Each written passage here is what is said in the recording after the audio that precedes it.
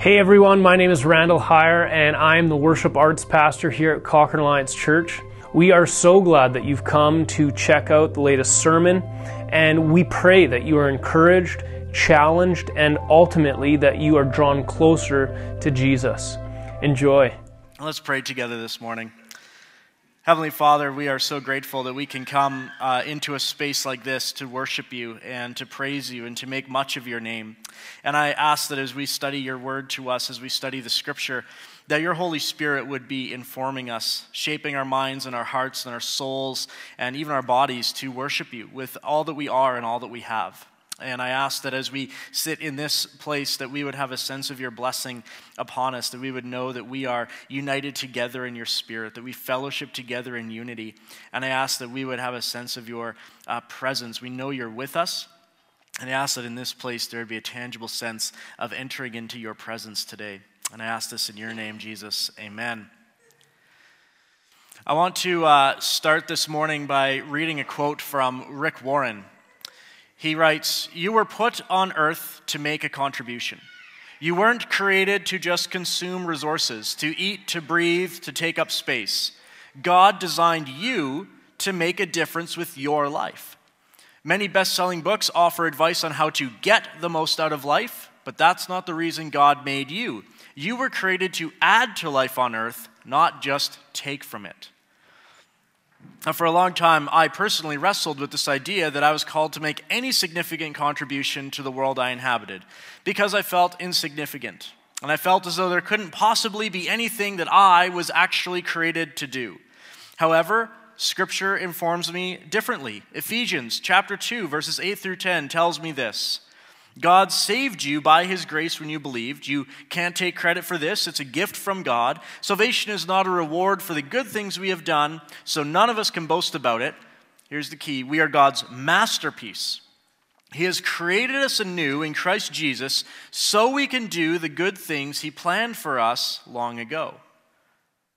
I love this verse. We often stop right kind of just at the salvation part, kind of verse 8 and 9, and we forget about verse 10, but verse 10 is so informative.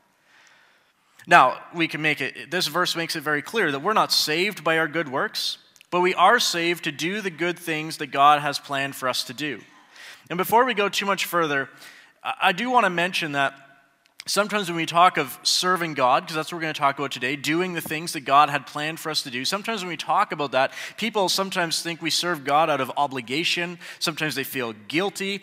But what I want to tell you is that when you start participating with God in the work he is already doing, that he's uniquely called and gifted and equipped you to do, it leads you to a deeper relationship with him. It leads you to a greater love for him and a reliance and dependence upon the Holy Spirit and his leading. And you get the opportunity to see things happen that you never imagined could happen. Now, it can be difficult at times to do the work that God has called us to do. But even in the difficulty of it, what we do is we walk closer to Jesus through it all. And so we're not serving God out of guilt or obligation, but we're serving because we get to work with him. Like, what an amazing thing to think that we would get to partner with what God is doing. That God has created us to work with him in certain areas, in ways that we're gifted and talented at. So verse 10 in Ephesians is telling us that there's more to our salvation than simply getting saved and then kind of waiting around until we die so we can go to heaven. There's a plan behind our salvation. We're created anew so that we can do the good things that God had planned for us to do. Let me put it like this. I believe that when we're saved, we are now in this world to heal others as we've been healed. We're here to bless others as we've been blessed. We're saved to serve and not just sit around waiting for heaven. And every Christian is called to service. There's no such thing as a non-serving Christian. Now, sometimes it takes a little bit of time for a believer to find the place where they're called to serve. And sometimes life circumstances prevent a person from serving for a period of time, or maybe where they were serving now changes because of maybe there's an illness or maybe there's just a change in the family. I know as soon as we started having kids, we just didn't have as much capacity to serve in different ways. But we were with our family, and that's what God had now called us into. Now we're called to raise our family, raise our children, and that takes priority number one. And so there's shifting in this, but the point being, we are called to serve. Now, some of the things that we're called to do are kind of general to every believer, right? This is things that every single Christian is called to do. We're called to love one another, to love our neighbor, to love our enemy. We're called to be hospitable. We're called to have an answer ready, to share the good news to anyone who asks. We're all called to feed the poor, to help the widow and the orphan, and to stand on the side of justice against injustice. Those are things that every Christian everywhere is called to do. And when we do those things, we are doing things that we are created anew to do. However, the amazing thing about this life and the way God has created us and made us to be is that each one of us is unique. We all have different gifts and talents and skills, both the natural abilities that we're born with, but also the abilities that are given to us by the Holy Spirit, the different gifts of the Holy Spirit. And God has given us a great variety of gifts. The Apostle Paul says, "Dear brothers and sisters, I plead with you to give your bodies to God because of all that he has done for you. Let them be a living and holy sacrifice, the kind he will find acceptable. This is truly the way to worship him." So Paul's saying, give all of yourself to God. Every gift, every ability, every talent, both the natural things you're born with and the spiritual gifts that he has given, give it all. And then he goes on, he says, in his grace, God has given us different gifts for doing certain things well. So if God has given you the ability to prophesy, speak out with as much faith as God has given you. If your gift is serving others, serve them well. If you're a teacher, teach well. If your gift is to encourage others, be encouraging. If it is giving, then give generously. If God has given you leadership ability, take the responsibility seriously. And if you have a gift for showing kindness to others, do it gladly. And that's not an exhaustive list, but he's saying there are so many different things that you've been gifted in the body. Make sure you use those gifts. Don't let them sit dormant. Don't let them sit idle. Make sure you use what you've been given so that the body of Christ is built up. So in the past few weeks, we've been talking about loving God, right? We talked about loving him with all of our heart. We talked about cultivating our heart's affection for God. And then we talked about loving God with all of our souls, and we talked about how we need to receive the love of the Father and rely on the love of the Father and rest in his love. And then when all of that is happening, then we'll be ready and willing to serve in our Father's kingdom. Not out of obligation, but out of an overflow of love. And when we begin to serve God out of his abundance that he's given to us, that's what it means to love God with all of our strength. We're putting everything we've got into it. Not because we're like, boy, I got to do it or God's going to crack the whip over me, but because we go, he has loved me so much. And I see what he has uniquely gifted me to do. And I see the role of the Holy Spirit in me. And I see exactly where God is calling me to serve my church or to serve my community, to serve him ultimately in all ways. So let's go, obviously today is love the Lord your God with all your strength. What does it mean to love with all our strength? When Jesus is talking about this, there's a few different places where the Shema is being quoted. And it's quoted differently in different places. Pastor Mike he put together an Excel sheet. He loves those Excel sheets. He's put together an Excel sheet of because the phrasing is slightly different, but all of them are being affirmed by Jesus. But when Jesus is going to speak or affirm that we are to love God with all our heart, soul, mind, and strength, he would have been probably saying that in the Hebrew because he's quoting from Deuteronomy 6, the Shema. And the word strength in the Hebrew, and that's also found in the Deuteronomy 6 passage, love the Lord your God with all your strength is how we translate it. The Hebrew word is ma'od. Ma'od, that's it. That word just means very or much, right? It might say Abraham had ma'od wealth. He had much wealth. So if we were to literally translate this, the translation would be love God with all of your very, or love God with all of your muchness. So that's sort of an odd expression grammatically, but one rabbi puts it like this. He says, what it means is that you were to love God with all of your oomph, which I love that. I'm like, okay, love God with all of your oomph. It means heartily, zealously, with everything you've got and with your whole being. I think the Bible Project captures this well. You can go research this, but I'll kind of summarize their idea of it. They explain that loving God with all of our very, right, interpreted to say love God with all of our strength, has been interpreted in a different few ways. You can say it's to love God with all of your money or all of your strength or all of your mind, or, there's different variations on this. They go, well, which one is the right way to understand strength? And they would say we should see ma'od as saying that everything in a person's life, Every moment, every opportunity, every ability and capacity is a chance to love and honor the one who made you, to love God with all of your muchness. So what I take from this, it means that everywhere I go, I am aware that everything I do and everything I say has opportunity and possibility to serve the God whom I love. Whether I'm going into the grocery store or going into the movie theater or, talking to a neighbor, every moment and every opportunity has a chance for me to demonstrate my love for God. So what does that actually look like?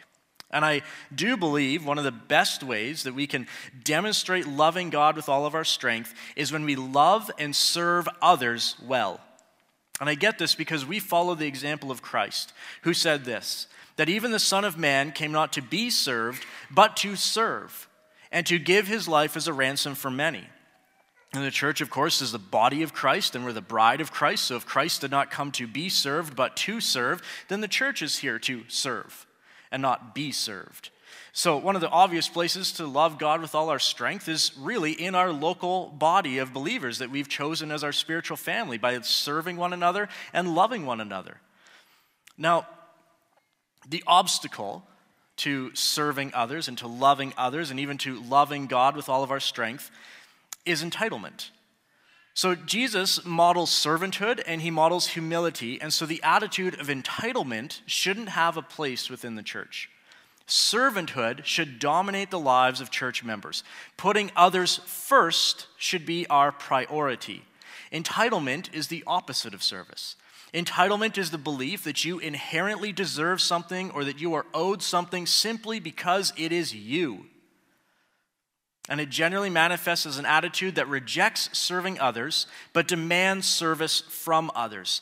And if anything is going to prevent us from loving God with all of our strength, it's an attitude of entitlement. We can have that towards God, and we can have that towards others, this attitude of entitlement.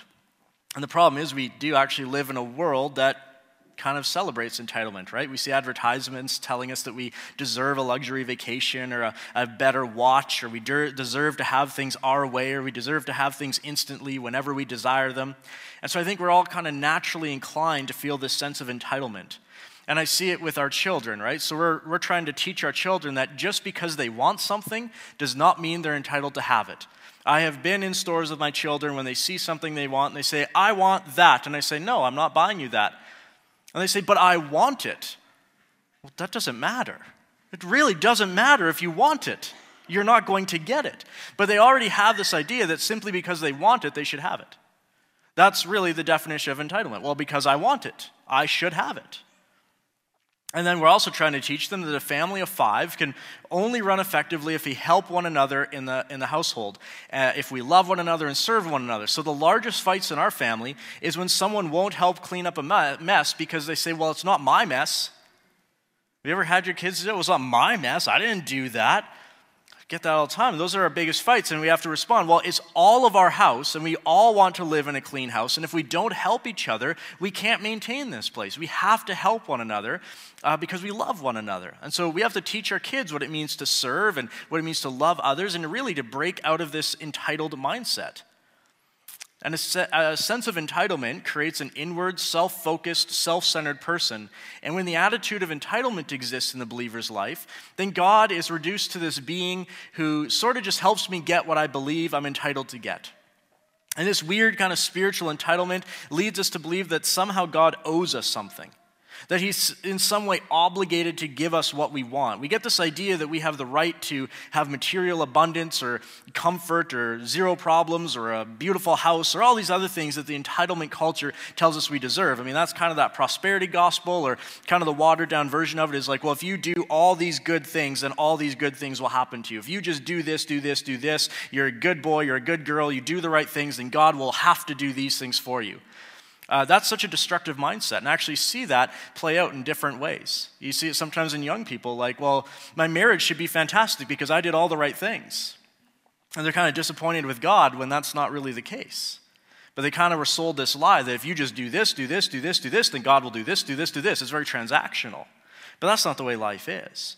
So regarding God and this sense of entitlement, I can just put it really bluntly. God owes us nothing. And God's not obligated to give us anything. He's God. He gives because he wants to, not because he has to. He's the center of all things, and we're not. The problem with entitlement is when we're entitled, we think we deserve something just because it's us, as we tend to put ourselves at the center of the universe. But we're not the center of the universe. Now, the good news is that even though God owes us nothing, out of his great love, he will give us what we need and even things we desire because he is a good father. It's from unconditional love by grace that he gives. So I'm not saying that God doesn't give you things or that God doesn't give you your heart's desires, because he does. He's a good father. Good fathers give their children good gifts. But I do think we need to break that idea that God somehow owes us it. He does it because he loves us. So that's what good fathers do, but we're not entitled to it. And the problem with entitlement is that it creates this attitude that puts a selfish demand on God's generosity. And then if we take it from there and we put it into the context of our church body, if there's people with entitled attitudes, it creates conditions in the church that are unhealthy and even deadly to the health of the church body, as people start to demand the church serve them and cater to them. And they have all these things that, well, you should do this for me, and you should do this for me, and you should do this for me. And you're kind of like, and are you serving in return? Or like, there's this kind of this demand thing that goes on. And so if we believe that God owes us something, then our thankfulness is now based on God's performance to meet those expectations we have of him. And if God doesn't meet our expectation of what we think we deserve, we can get angry or hurt or bitter towards God. But often those expectations of what we deserve are rooted in a sense of entitlement. And the Apostle Paul doesn't describe the Christian life as a faith where you demand your own way, but as a faith where you give out of what God has given you. And when each person gives to the other, and as every person puts others' needs ahead of their own, everyone's needs are met. That's the Philippians 2 passage. Put others' needs ahead of your own needs. And if I do that for you and you do that for me, then everyone's needs are met without anyone demanding their way. We all receive as we all give. God has given us different gifts for doing certain things well, and we're to use those gifts in the church body, and then also broader in our community to share the good news message. But I think Jesus has a parable that speaks to this whole sense of entitlement and this whole sense of how do we use what we've been given. So here's the parable. It says, the kingdom of heaven can be illustrated by the story of a man going on a long trip. He called together his servants and entrusted his money to them while he was gone. He gave 5 bags of gold to one, 2 bags of gold to another, 1 bag of gold to the last. Dividing it in proportion to their abilities, he then left on his trip. The servant who received the 5 bags of gold invested the money and earned 5 more. The servant with 2 bags of gold went to work and earned 2 more. The servant who received 1 bag of gold dug a hole in the ground and hid his master's money. So we're just going to pause in the parable here to talk for a moment about the master and the servant given 1 bag of gold. Let's put it like this first. The master actually seems like a really good master. He gives generously. He empowers his servants. He's not controlling them or demanding they do this or that. He gives them this gift of money and says, figure out what to do with it. That's a good boss. He's not micromanaging. He says, I trust you. I'm going to give you of my resources so that you can make this even better.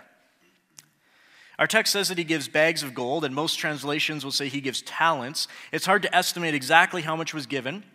But a good estimate is that a talent was worth about 20 years of a day laborer's wage.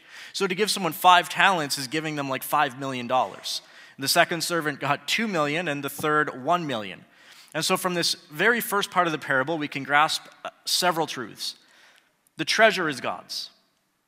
The master gives it.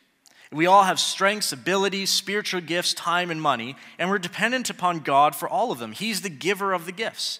And as you can see from the parable, the treasure, these gifts, they're not given evenly. It flows out of God's abundance, but it's not distributed evenly.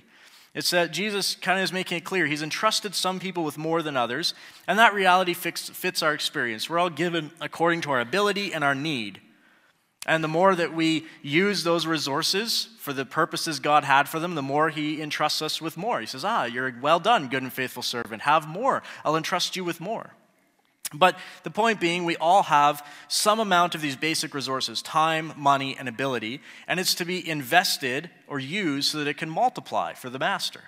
Now, the servant who's given 1 talent, he decides he's not going to do anything with it. He's going to bury it in the ground, which makes absolutely no sense. And you wonder, okay, so why is he doing this? I think what we're going to see is that this servant has a distorted view of his master. And I wonder, now this is speculative, but I wonder if this servant who had the one bag, the one talent, had a sense of entitlement in his heart. I wonder if he believed that he did not get what he was entitled to get. You can see that thought process, right? Well, Jacob got 5. How come I got 1? And it starts to twist his view of the master. He's a harsh master. He's a stingy master. He's a cruel master. He didn't give me what I deserve. But the truth is that 1 talent or 1 bag of gold is still very generous. It's important to remember that this servant who was given 1 bag, he didn't need to be given anything. This is a gift from the master to the servants. So this man who was given 1, well, he didn't have to be given anything. The master didn't have to entrust him with anything at all. He could have given him nothing, and the master would have been well within his rights to do so. So even 1 bag is still an incredibly generous opportunity for this servant. So let's go back into the parable. It says, after a long time, the master of the servants returned and settled accounts with them. The man who had received 5 bags brought the other 5. Master, he said, you entrusted me with 5 bags of gold. See, I've gained 5 more.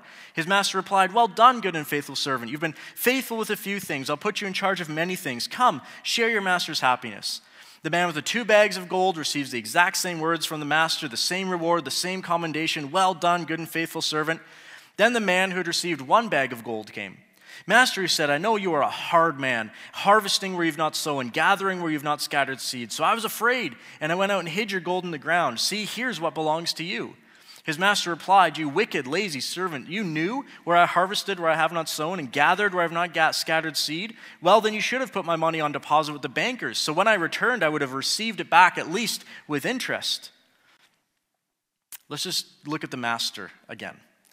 Look how the master is with the other 2 servants. He celebrates with them. He is pleased with them. He rewards them by giving them more responsibility. He cheers them on. He's looking for them to take what he has given them and put it to work. And so the point being, God, the master, rejoices when we're faithful. He's a God of abundance, and he gives treasure out of his abundance. He rejoices when we're faithful with what he's given, and the yield of it is actually not as important as the faithfulness. I feel like the man with the 5 bags could have said, Master, I tried to invest your 5 bags. I did my best research. I did my best homework, but I actually lost it all. And I think the master still would have said, well done, good and faithful servant, because you attempted to make much of what I'd given you. The yield is not as important as the faithfulness. Success is not as important as faithfulness. I had a friend who felt like he was called into church planting. And I believe God called him into church planting. And the dicey thing with church planting is that sometimes it just doesn't work. And he went where God called him to go. And he was there for a few years and it didn't take off. But he did some really good stuff in that time. He made relationships with people. People came to faith, but the church didn't go off the ground. And I think the lesson that all of us kind of learned from that was that God is still pleased with this. Like from human perspective, we would say it wasn't a success. The church didn't get off the ground. It didn't do what we thought it was going to do. But he was obedient to God, and that is actually success. Faithfulness is its own success. So let's move on here. The servants gain several things through their faithfulness. The 2 who were obedient, right? They gain the praise of the master. They gain more opportunity to serve. But they also participate in the joy of the master, right? The master is joyful about this, and they participate in that joy. And that's how it is with us when we serve. Whenever we love God with our strength, we participate in what God is doing. And when he does something great through us out of what he's given us, we rejoice that we get to be a part of it. Yet the servant with the 1 bag has a really different view of his master, a view that we actually don't see. The servant with the 1 bag says that he thinks his master is an unfair man and a harsh man, and I'm not convinced that this servant's perspective is accurate. Where did he get this idea? Because the master, as we've seen, gives good gifts. He rewards you when you do well. But this servant claims that he was afraid. He somehow saw the master as a harsh man who feeds off the labor of others and exploits them. But we actually just don't see the master that way until this lazy servant says it of him. And when the master responds to this accusation of the servant, so you know that I harvest where I have not sown, he's not really agreeing with the servant. What he's saying in effect is, so that's your understanding of my character. All right, then, if that's really what you think of me, if you believe this of me, then you ought to have known you couldn't have pleased me by failing to get some kind of gain. In that case, you could have put the money in the bank, and at least it would have had interest on it. But I don't think that this lazy servant's perspective is really accurate of the master. What we've seen is the master gives good gifts, he judges fairly and gives good rewards and celebrates with his servants. The perspective that the master is a harsh man does not seem justified. But if this servant believed he deserved more, if he had an entitled attitude and assumed that he wasn't given as much as he was deserving to get, then yes, that would twist his viewpoint. He would come to see the master as harsh and stingy. And so the servant's heart is the problem. The master is not the problem. The servant's distorted view of his master prevents him from doing anything with what he's given. He doesn't even do the bare minimum and put it in the bank. He just walks away from the opportunity. And I do believe it's because his perspective is warped. He sees the master in a light that isn't true. But when we view God as someone who owes us something, rather than a father who gives good gifts according to our need and ability, we can react like this servant. We start to view God as mean and harsh and stingy. We stop caring about the kingdom of God. And God expects us to be faithful with what he's given us. And faithfulness, not success in kind of the worldly way, but faithfulness leads to greater gifts. Peter writes, God has given each of you a gift from his great variety of spiritual gifts. Use them well to serve one another. Do you have the gift of speaking? Then speak as though God himself were speaking through you. Do you have the gift of helping? Then help others. Do it with all the strength and energy that God supplies. Then everything you do will bring glory to God through Jesus Christ. And as I go through Scripture, I see that we serve God primarily by serving others.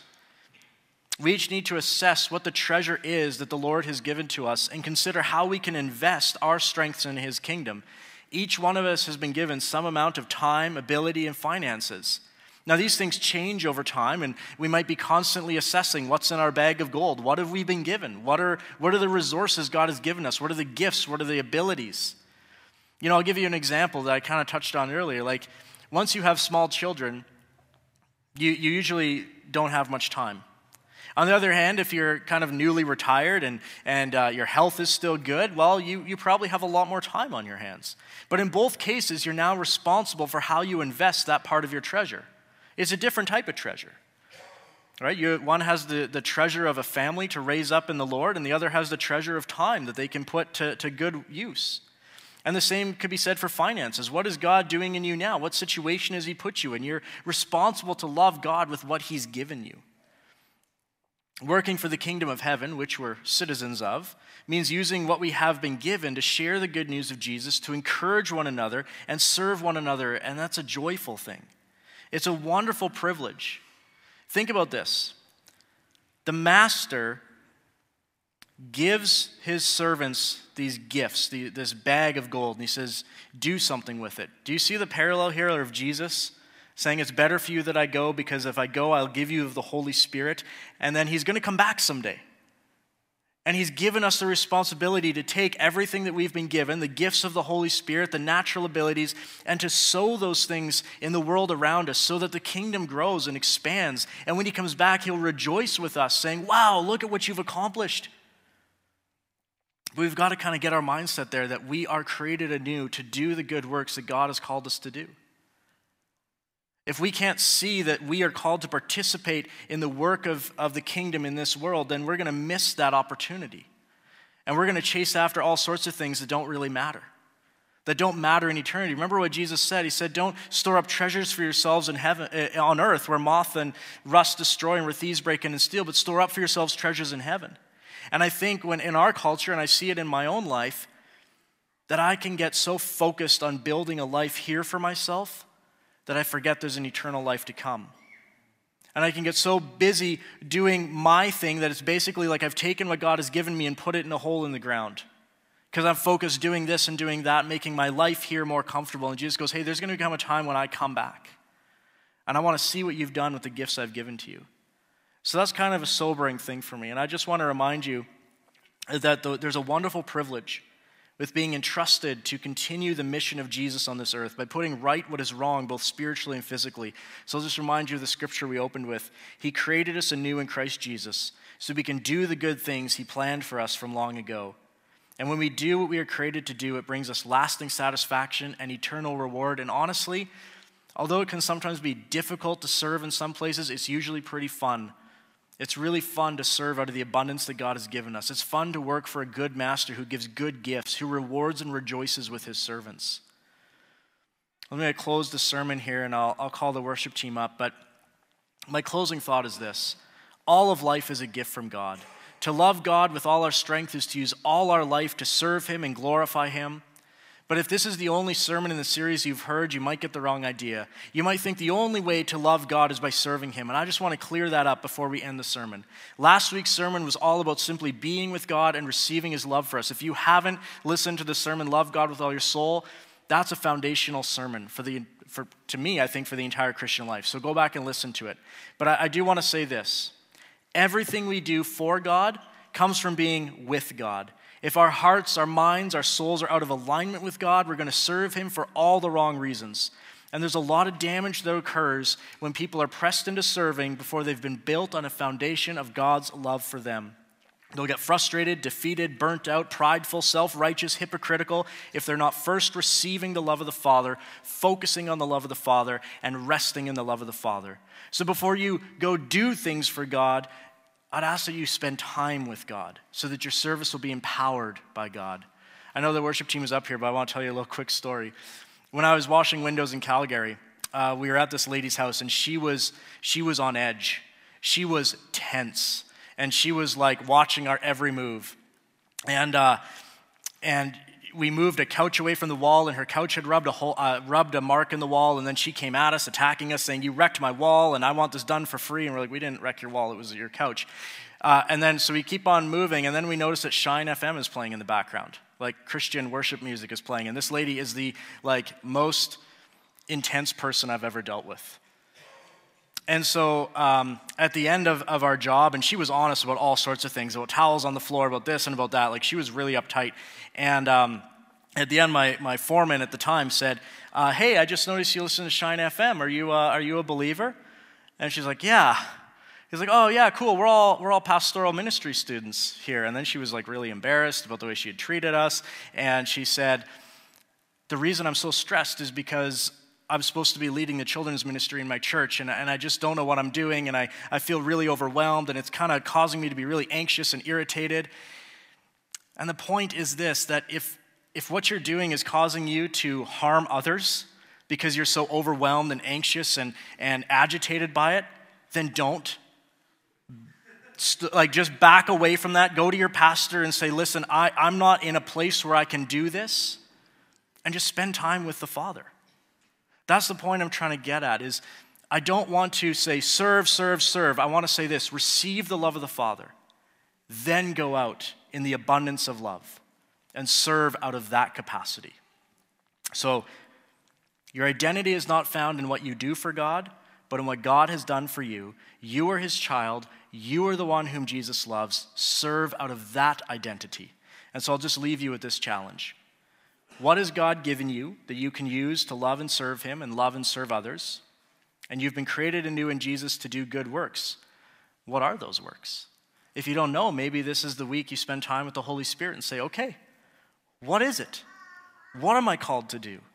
And see what comes. I'll leave you with that. Let's worship together.